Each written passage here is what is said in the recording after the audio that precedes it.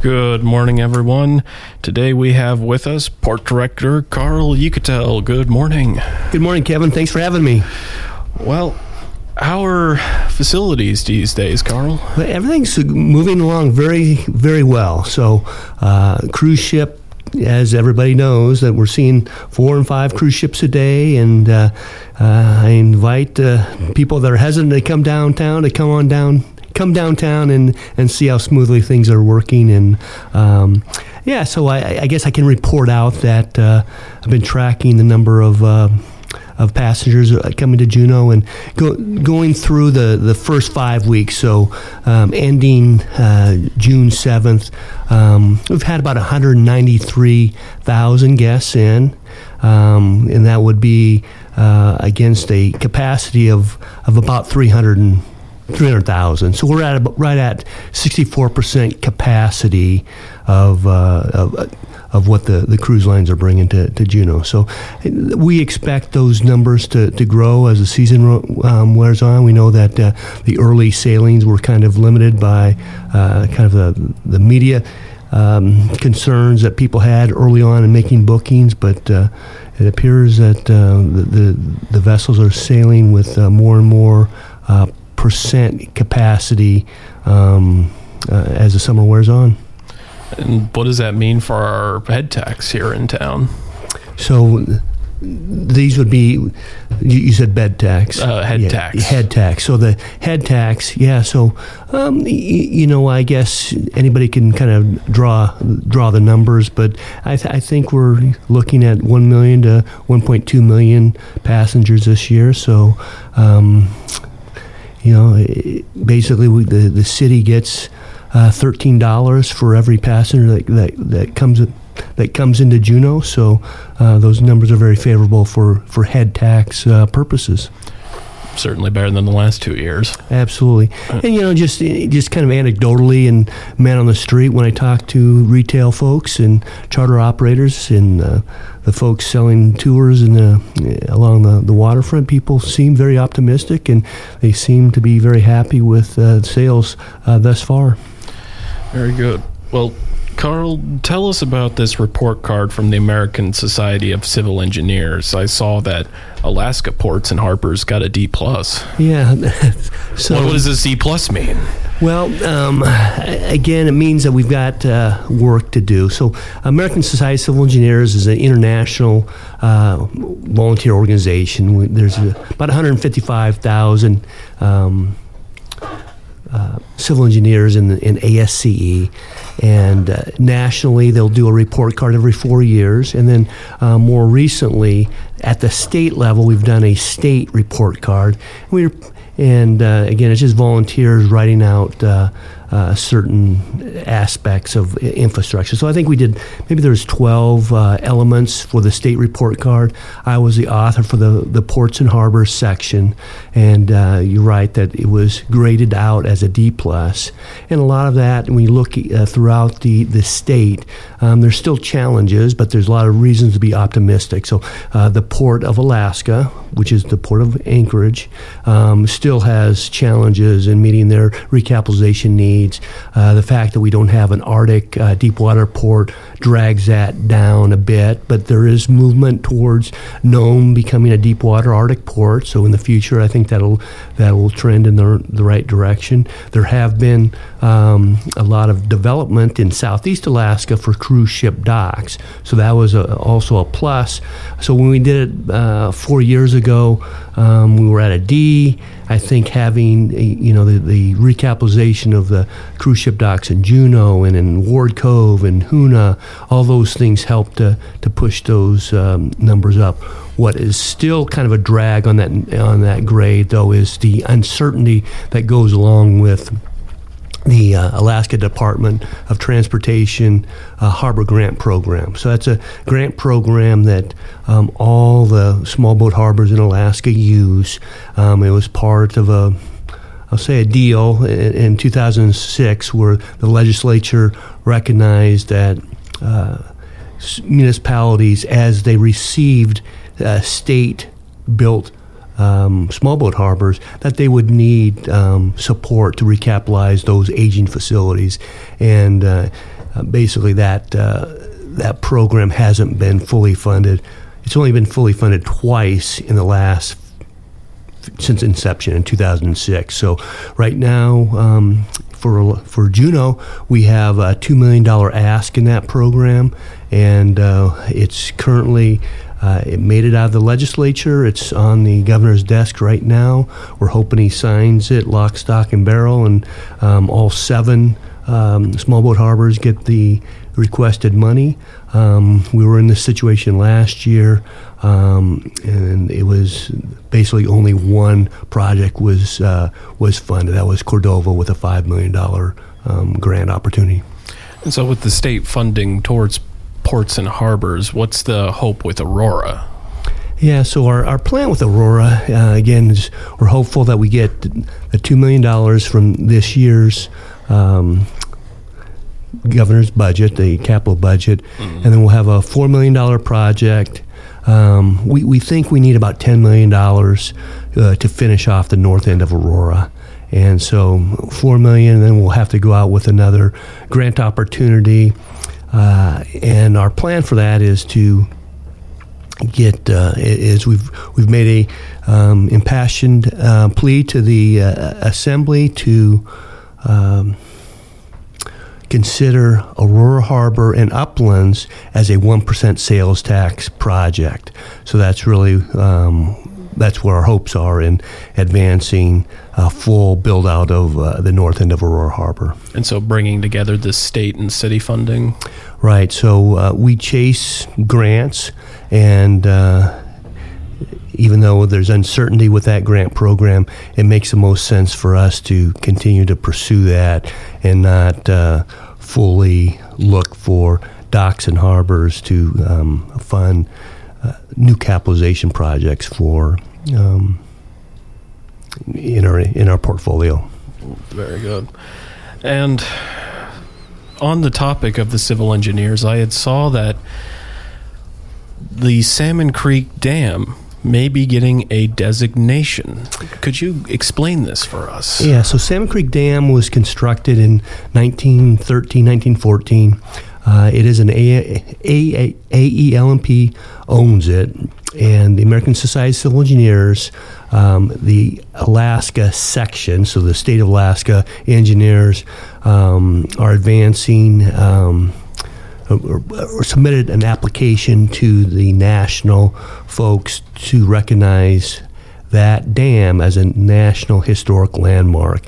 And that was started several years back by an AEL&P civil engineer by the name of Scott Willis, who passed maybe 7 years ago. And so other friends of Scott have picked up the effort that he started, and we did get approval at the national level to designate Salmon Creek Dam as a National Historic Civil Engineering Landmark. So there'll be a event on Saturday, September 10th. We'll have the president of ASCE and other dignitaries in Juneau, and it'll be a big event. So what does it mean when a structure gets a historic landmark designation? Yeah, so they're very rare. So in the state of Alaska, I think only the Alaska Highway, the Alcan, is a National Historic Landmark. And that might be the only one, but it's like the Hoover Dam. It's I can't even think of others right now off the top of my head, but there's at the national level, it just recognizes unique civil engineering designs that merit recognition. And I can tell you, just my colleagues in the civil engineering world, they're not very good at calling attention to themselves of things they've done. So to bring something to receive national recognition is a big step. I should also say that all the projects, all the national historic landmarks are required to be around for 50 years. So that 50 years is one criteria. So there are local or state level civil engineering landmarks. So the governor's house here in Juneau is a section, American Society of Civil Engineers section historic landmark, not a national. And so similarly, I mentioned that we'll have the national historic landmark for the Salmon Creek Dam, but the following day over in Sitka, the same folks that are coming for this dedication are going to see a state dedication of the bridge. It's called the O'Connell Bridge that leads to Japonski Island to the airport there in Sitka.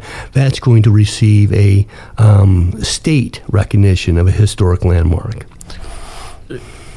And with the amount of use both these structures get, this must be a multi-year process to get these two on the map, pretty much. Right. It's a big lift to put together the documentations, and ASC being a kind of a volunteer organization at the grassroots level. So there's a lot of time and effort that goes into submitting these ideas to the national at the national level, and they look at it very deliberately, and they only approve projects that merit. And to clarify, have they already received this? Right. So we have been told at the national level that the Salmon Creek Dam project has received approval to be recognized. Okay. And so the event in September will just make it 100%. That's right. So it's the ceremony is all that's left. Okay. Well, we'll have much more to speak with Carl after the break. Stay tuned. And we're back with Juneau Port Director Carl Uchitel. Now, you have an operations committee meeting tonight, and you've got 2 items on it. I wanted to ask you first about the regulation changes. What are they for? Yeah, Kevin. So you're correct that tonight at 5 p.m. we have our monthly Operations Planning Committee meeting, and it'll be in room 224 of City Hall or via Zoom. And the first time we're going to talk about is we're bundling a bunch of regulation changes that we just think it's good governance every once in a while to take a look at the regulations and do they still meet the spirit of the regulation as written. So it's just there's nothing, I want to say there's no hidden agenda. It's just a matter of, hey, every once in a while we should be looking at our regulations and updating them. So that's really the interest in moving it forward. Now, there was one change that addresses short-term renting, or really any kind of renting at the docks, and would have them barred. Why is that?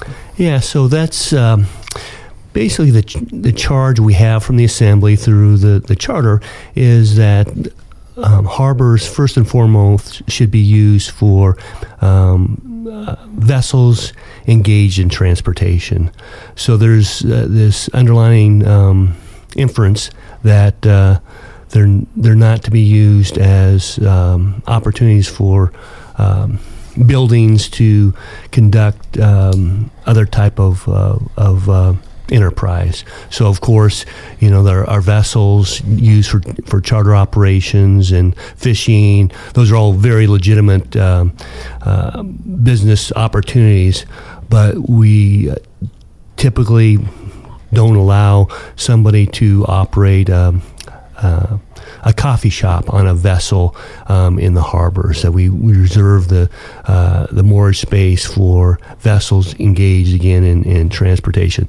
So one of the regulations that we're looking at is just trying to clear that up, that B&Bs are not something that we want to operate out of our harbors.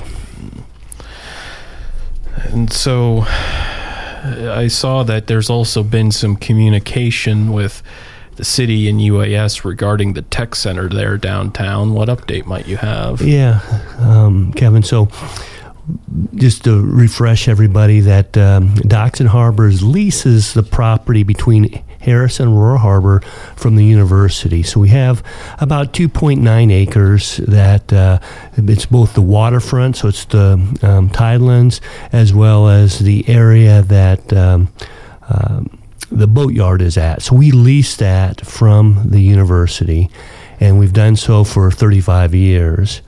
And we enjoyed a very favorable lease agreement starting in 1988 because the city provided about $500,000 to the university to build the Egan Library. And so the way the lease read was that we were entitled to renew that lease, but only at a fair market value. So we went from a $10,000 lease to right now it would be close to $250,000, $230,000 to be exact for the lease. And so we've asked the university, and that $500,000 must have paid itself off 10 times over then. Right? Yeah. But sorry, as you were saying, and so basically we're asking the university if they would be willing to sell us the property at fair market value, so that we don't have to pay this nearly $250,000 annually for the services there. And again, Docks and Harbors as an enterprise, this is really a subsidy program that we have with the boatyard and the crane docks there that are used nearly exclusively by the commercial fishermen. So there's a lot of benefits locally to those that that are in the marine industry. And so that's where we come from in wanting to, through a purchase and sales agreement at fair market value, own that, and then build out and advance the needs of the commercial fishing and the boatyard needs in Juneau. And so that meeting's at 5 o'clock today? 5 p.m., 224, or on Zoom. All right. And you also have a regular meeting later this month. Is there any idea of what's going to be on the agenda? Well, it'll be our last regular board meeting for this fiscal year. So Mr. Bob Wassman will have his last meeting, and the Assembly chose they interviewed two incumbents and chose Debbie Hart as a new board member. So basically we'll spend a lot of time in debate with the operations committee tonight. It'll go to the board meeting next Thursday, and we'll say goodbye to Mr. Bob Wassman, and then in July we'll welcome Debbie Hart to the board. Well, you got somebody. It's because I also noticed some of the other city committees are looking for folks too. Yeah. So, I mean, I can't remember what the number is, but the CBJ's got upwards of 50 or 75 boards and committees, and they're always an opportunity for civic engagement if people are interested. Very. And I had wanted to ask, since this was taken up at the last operations meeting, this was design work for Statter Harbor. What's the update on that? Yeah, so in Statter Harbor, we call the for-hire floats, and so that's the new floats that we dredged, and we constructed a new float system, had a ribbon cutting last year, 2021, and so the next phase of that is the uplands. So the port engineer, Eric Shaw, at the last board meeting kind of gave an overview of where we're at with that design. And so we got, the Assembly gave us $3 million through ARPA money to continue progress in the uplands. So the uplands would include bathrooms and a waiting area for charter operators going down to the for-hire floats. But I want to be clear that the bathrooms are really twofold. It'll be also a benefit to those that are using the launch ramp facility. So we're working on the design requirements right now for the bathroom and waiting area. And our plan is that we'll have something on the street in in November for construction starting in spring to be done by next June. So we'll have a new bathroom facility that we're really looking forward to. And then we still want to do curb gutter and paving that area, but we think that the community is best served by getting the bathrooms there. Well, Carl, it's the 11 o'clock hour. Is there anything you'd like to add? Kevin, just appreciate the opportunity to chat with you today and every month. And look out for that National Historic Landmark designation. Well, thank you, Carl. Well, that's the program, folks. Thank you for tuning in this June 22nd. Tomorrow, on the 23rd, we'll be speaking with Juneau School District Superintendent Dr. Bridget Weiss, so be sure to tune in for that. This is Kevin Allen for Action Line, signing off.